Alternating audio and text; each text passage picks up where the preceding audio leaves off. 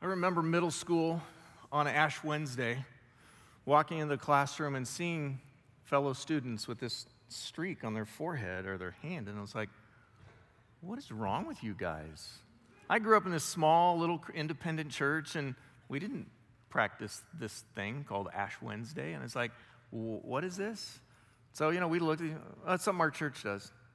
Okay, whatever. Some of you may have that experience as a kid, and you're here going, I have no idea what this ash stuff is about, but I'm here because the church is open, and it's great to be in church again. That may be you, or it may be that this is part of your faith tradition, and you've practiced this all your life, and you are excited about this. Or maybe you're, just ready to see what's going to happen tonight. With all of those things, it doesn't matter why you're here, we're here together. And we're here to get together to get challenged by God's word, to ask him to open up our hearts, to draw us closer to him, and to see what he's going to do with us and in us. And so for that, I welcome you here. I'm glad you're here, and let's see what God has in store. You can download our Lent guide by texting Lent to 46356. We have a digital guide we put together, so you can do that at any point. You can do it after the service and have that be able to use at any time. Lent is this 40 days leading up to the most significant spiritual event in Christianity, right? The resurrection of Jesus Christ. It's probably the 40 most spiritual days in our calendar, because today kind of draws our attention to the fact that Jesus died, the ashes, for our sin, our brokenness. An innocent man, and yet he got up and walked out of that grave. And so during this season, we're invited into that process again to examine our own hearts, to examine our lives and say, where is it that I want to be? God, where have I strayed? Where do you want to correct me? Where do you want to bring me more in alignment with who you are and what you have for me? So that's why we're here. Traditionally, Lent's main practices are aspects of prayer, fasting, almsgiving, being generous to the poor, and receiving ashes. We're going to talk through those things. We're going to challenge you to take a look at those things in your own life and to see how they might apply. Because in fasting, we begin to realize the things in our life that we have become dependent on. Things that we've turned to maybe for advice. Maybe we've turned to for a vice. A place that makes us feel more comfortable. A place, a thing, something that we substitute. Instead of listening to God and seeking him out, we look at these things instead. And so as you part with those, as you set them aside, we're encouraged to focus on what Jesus has for us. How he wants to change us. How he wants to grow us. So that's where we're going. That's what I hope to challenge you with, and I hope that will resonate with your soul. This Lent season has become particularly important to me. As I have been reflecting and thinking about my personal life, I started going backward and looking at my journey. And I want to share with you some of the things that have happened to me in the last 4 years as I've done some reflecting, because frankly, I've been overwhelmed. And I want to share those things with you, not so that you become sympathetic with me or you look at me differently, but so that you look at your own life and give yourself permission to really look at your own heart, your own journey, your own experiences, your own circumstances, and begin to ask, what does God have for you? Because I'm asking that very same question. God, what do you have for me? So to understand this, I serve as the executive pastor here. If you are in business, you can call that the COO. If you're in school, you can call it the vice principal. The guy you never want to see, right, students? All right, so that's kind of what I do. Here I am. And here's a summary, a quick summary of the last 4 years of my life and some of the experiences. 4 years ago this month, my prayer partner of 15 years passed away suddenly. She not only met with me once a month, we became great friends. I did her husband's funeral a few years before that. We had spent many times sharing stories about our kids and our families, And I got to the point where I would call her Mom because I was the age of her kids. Sweet relationship. Not only did she pray with me and prayed for me, but she wrote a letter once a month to a group of people that prayed for me and my family. So March, 4 years ago, that started. 2 weeks later, my father passed.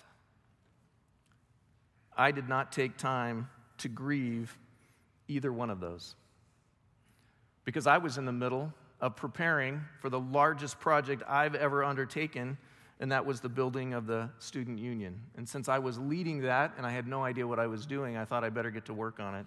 And it was right in that season when I was doing research and we were working on plans that these two left my life. And so I shoved that aside. I pushed into this project that was a 2 years total from the time we started till the time we were able to open. And it was 7 months after we opened it that COVID hit and we had to close all the buildings. My wife, Robin, and I, in that same last 4 years, became licensed foster parents. We took in a girl who wasn't very long later. We pursued adopting and adopted her. We had 3 of our children graduate from college and began that journey. Of course, we didn't get to go to any graduation because COVID, more loss of things that could have happened that we didn't get to enjoy. We became grandparents. We merged with another church. And I began helping with that transition of what happened.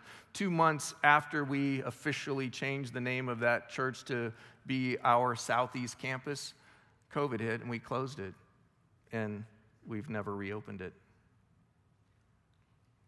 We also closed this building to in-person services and went totally online. And we began stepping into a crisis management mode that I have never been a part of before. Trying to figure out what's the best way to navigate this thing called COVID that we have no idea how it pertains to us and what's going to be tomorrow. And things were so changing so rapidly. We had no idea what was coming next. Like every other industry, we saw unprecedented staffing changes.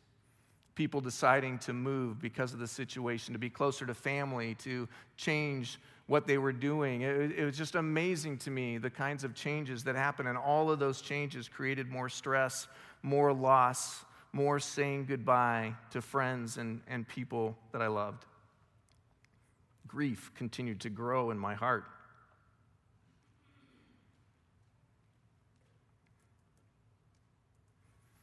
Loss surrounded me.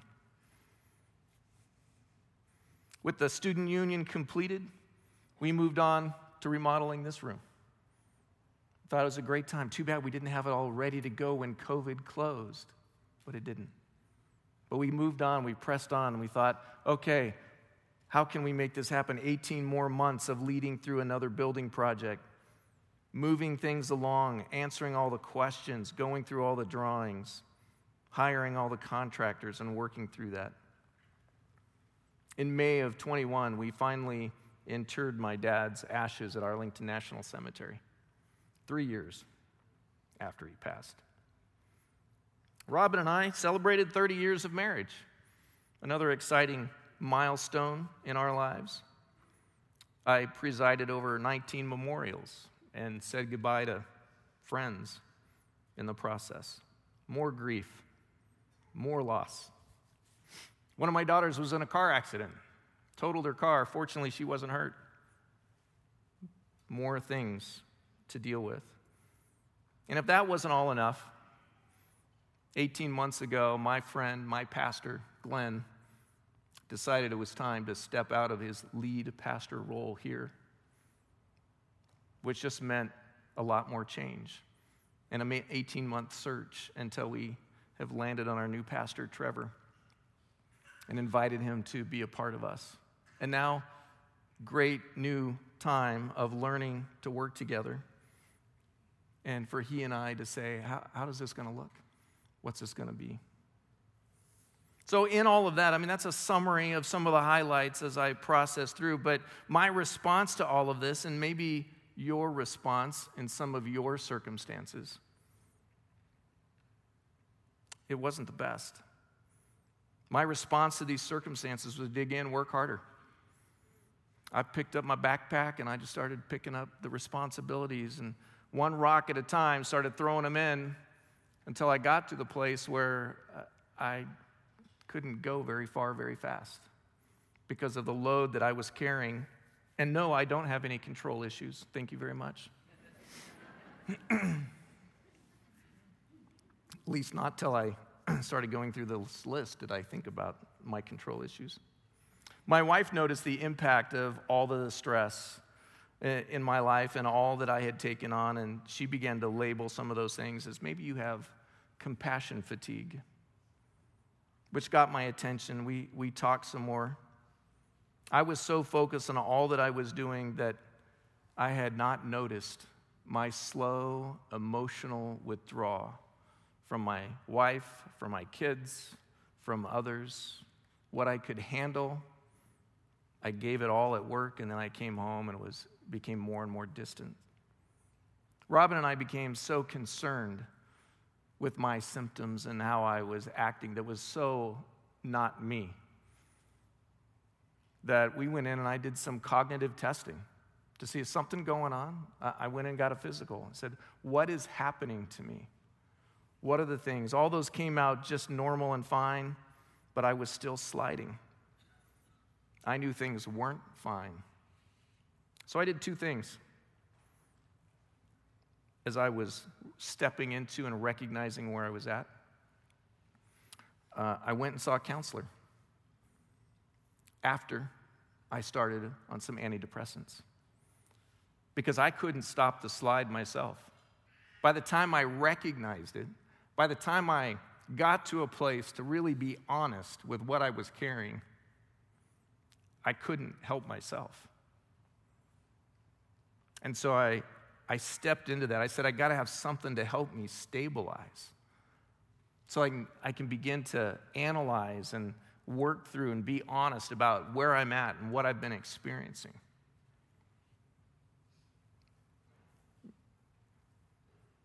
My response to all the grief, the change, the stress, the people coming and going, all of my coping skills, my self-care failed me. Actually, maybe it was that my self-care practices got overwhelmed and became inadequate for my circumstances. So I told you when I began that I'm really looking forward to this Lent season because I'm at a place where I know I'm not done. I know there is more coming. There is more growth. There is more that God wants from me. And to do that, to be able to step into that, I've got to get prepared, which means I got to get my heart straight. I got to get back to growing again. I was reminded of these words out of Psalm chapter 1 that have just become an image for me of the abundant life that God has for me and has for you.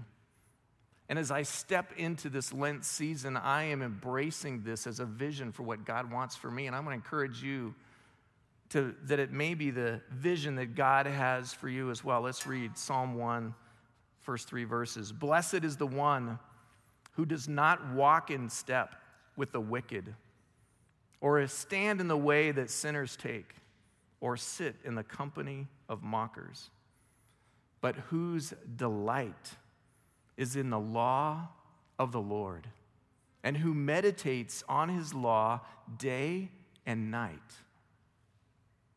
That person is like a tree planted by streams of water. Oh, what a beautiful picture that is. Which yields its fruit in season, and whose leaf does not wither. Whatever they do prospers.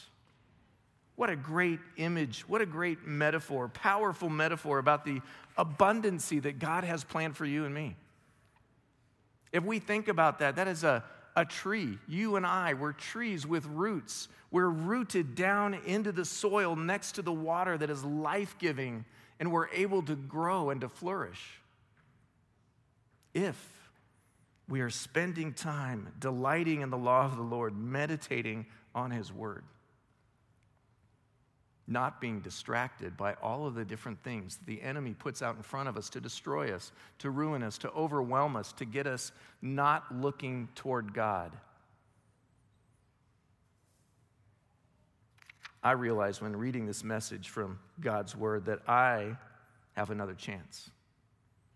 I have another opportunity to grow, to change, to get my roots, my spiritual roots, back in order, to ask God to untangle them, and to be able to move and to grow again.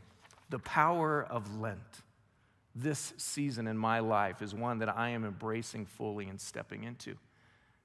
Gosh, if only I had a good illustration. Oh, maybe this will work. Let's see if this will illustrate for you what I've been trying to say. You see, this is a plant. It's supposed to be a medium-sized tree. Do you think it's going to be a medium-sized tree in this little box, in this little bucket? No. It can't possibly do it. It cannot possibly spread its roots wide enough to support it or to get enough nutrition. It can't happen. It needs something more. It needs to have a look at its roots. And you see, in our situations, yours and mine, things happen. I want you to look at, this was the story of my life. The roots of my heart got tangled. They got overwhelmed. COVID's just a piece of this, but all the other circumstances in my life got in here. My roots need to be untangled. Your roots have an opportunity to get untangled. What needs to happen is I need to ask God to take a look at what my life is like, where things are, to say, God, I want more. I want to be the 20-foot tree. I don't want to be small. I don't want to be less than. I want to know you. I want to know what you have for me. And in order to do that, I've got to change some of my circumstances. I've got to open up. I've got to detangle. I've got to ask him to reach in and show me the things that I don't even realize are going on. To open up my heart, to open up my life, and to replant me in a place where my life can grow and I can experience the abundant life that God has for me. That's the power of Lent. That is the power of this season. That's why you have been invited here, however you came, so that your life can be opened up. Your life can see what the possibility is, what the abundant life looks like. I want to encourage you to do a few things. I want you to look at chapter 55 of Isaiah. And we're going to start here and unpack some things. And I want to give you some challenges of the way you can move into this season to have your roots opened up, untangled, so that you can experience the abundant life that God has for you. Chapter 55, verse 1 says this, "Is anyone thirsty? Come and drink. Even if you have no money. Come, take your choice of wine or milk. It's all free." Students, just milk. That's all you get. All right. Why spend your money, if this doesn't explain our lives and our situation right here, right now? Why spend your money on food that does not give you strength? Why do we do it? Man, it's just that quick fix that I just have the munchies. I just need this. Why do I do that? Why pay for food that does you no good? We lay out hard-earned cash for stuff that's not going to help us. Listen to me, and you will eat what is good. You will enjoy the finest food. This is what God has in store for us. The prophet is giving us the way and say, here you go. Here it is. If you will listen, if you will do these things, you will have what you need,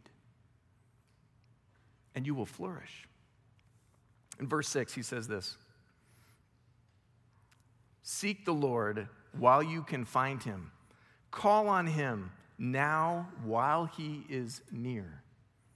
Let the wicked change their ways and banish the very thought of doing wrong.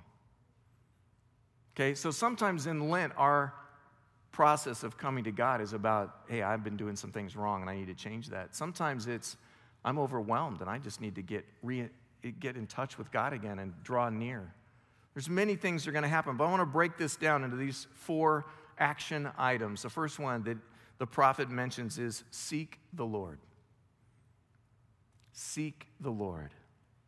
This is where fasting really helps. The idea of fasting is a principle, a tool, a practice, is to help us seek God, to set aside something that has our attention. To set aside something that you focus on, that you do, a habit, a drink, a screen, an entertainment, a game, or whatever that is. It has your daily attention and draws you in.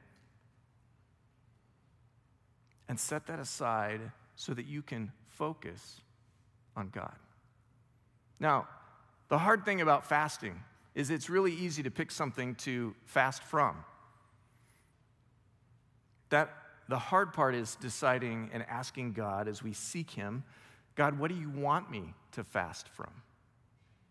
Because some of you say, oh yeah, I got this habit, I'm going to stop doing that, or I'm going to stop drinking Diet Coke, or I'm going to stop doing this, or I'm going to stop doing this, I'm going to stop drinking coffee, and I'm going to drive everybody crazy. I'm going to stop doing this. Why punish everybody else with your fasting? Why don't you ask God what he wants you to lay down for him? We start there. When we start at that place, some of you came in tonight because you do this every year and you're ready and you came out, here's what I'm going to do. I'm going to ask you to set that aside and seek God.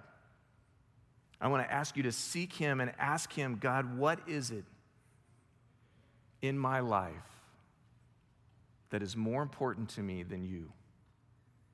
That you want me to set aside so that I can truly seek you and be committed to you and focus on you.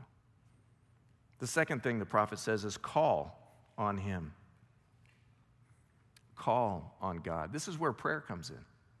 This is the practice of prayer. Like any good relationship, we have communication. You sit down with somebody. How many times have you said, man, we got to do this more often? Especially in this season, you pick up the phone, you're talking to somebody you haven't talked to, you see people you haven't seen in months, and you go, wow, we really need to get together more often. I need this. That kind of conversation is what we call prayer with God. It's being able to say to him and look at him and talk to him and just say, God, I'm going to lay out my heart. I want to call on you. I want to ask you, not be distracted by these other things. Since I've set that aside, and the thing about fasting is you really miss. As soon as you say, I'm going to give up pizza, and the next thing you think is, man, I really want some pizza.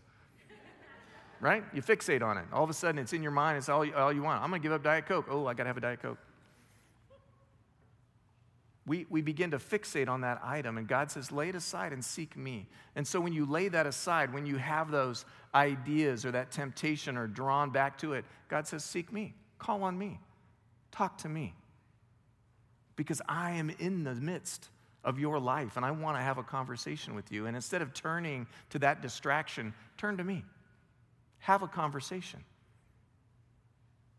Third thing he says is change your ways.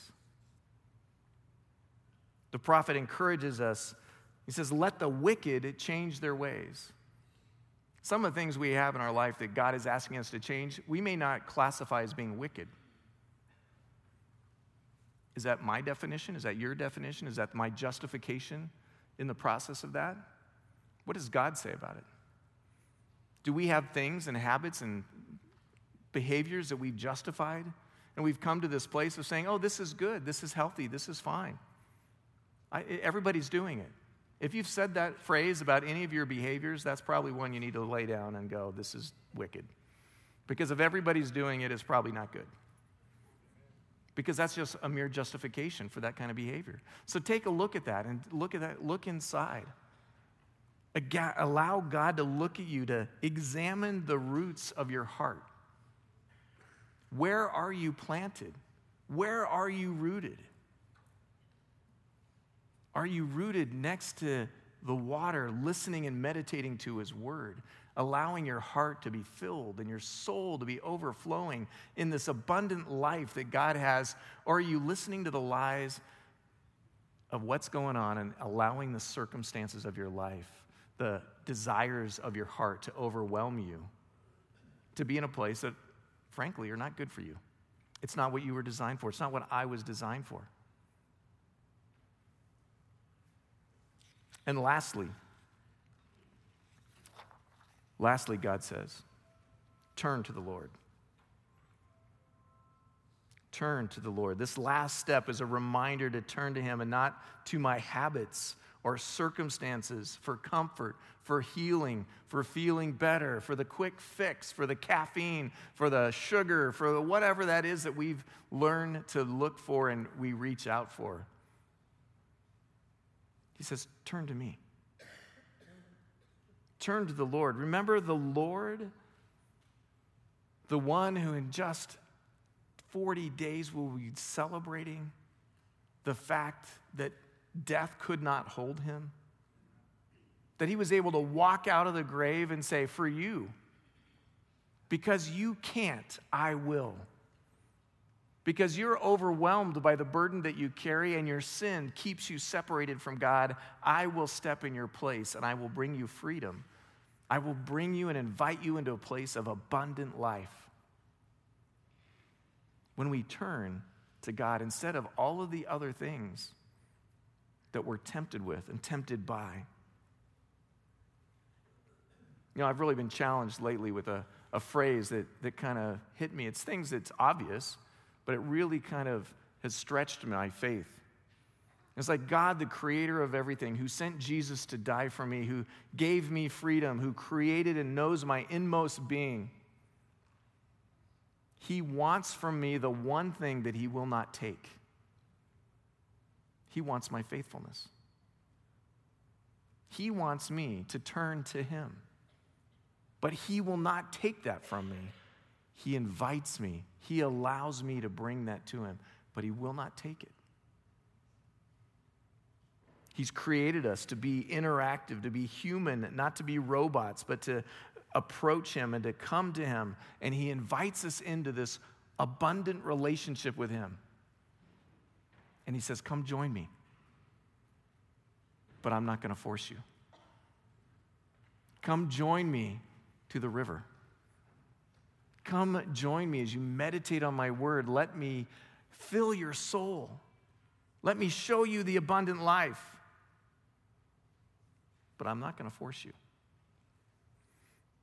Psalm 1:3, that person, the person who sets aside everything else and focuses, that person, that church, that city, that country that is rooted, planted by streams of water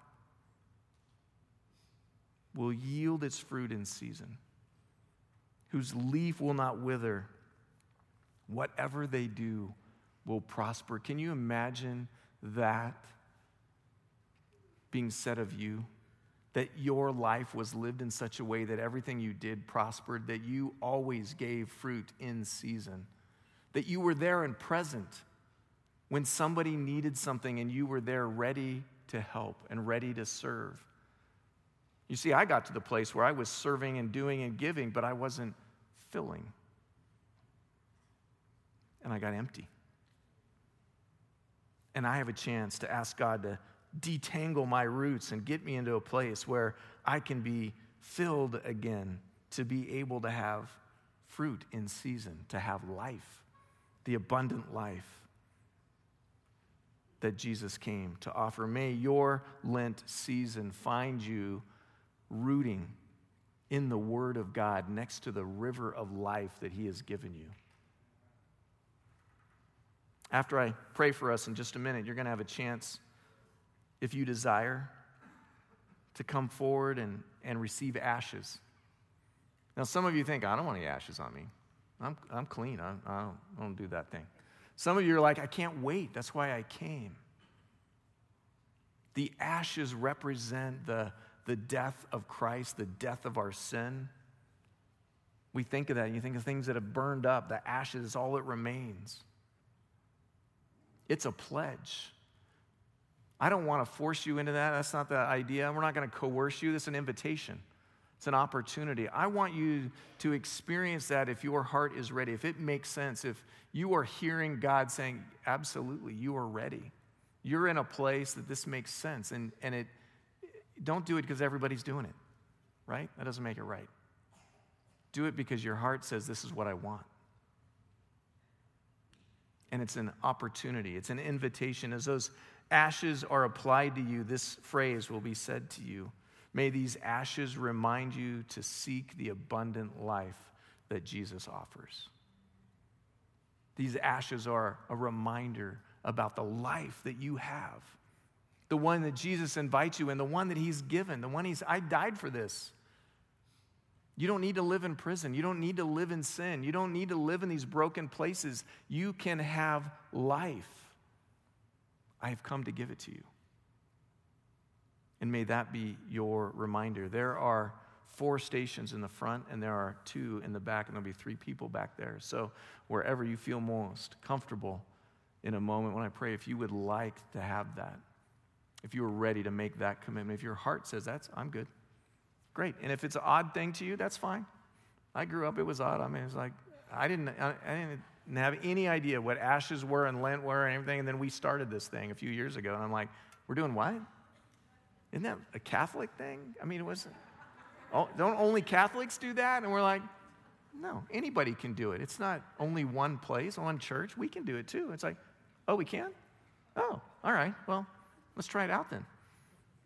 So that was my journey. Your journey may be similar. It might be, I don't know, it's too weird for me, these people walking around with ashes. Again, it's individual. There's no judgment here, just an invitation. Just like Jesus has invited you and invited me to draw near to his Father. We have permission and an invitation to draw near to God. Let me pray for us.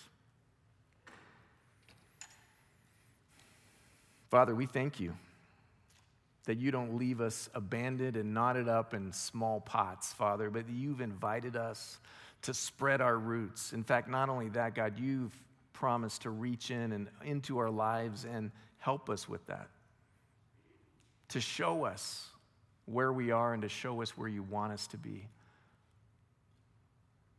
Father, I thank you for your patience with me in my journey. Father, that you have not forsaken me, you have not abandoned me, and you've always been a God that is willing to give us another chance. I thank you, Father, for being so approachable. And I pray for us, this room full of people, as we seek you and we seek the best that you have. In Jesus' name, amen.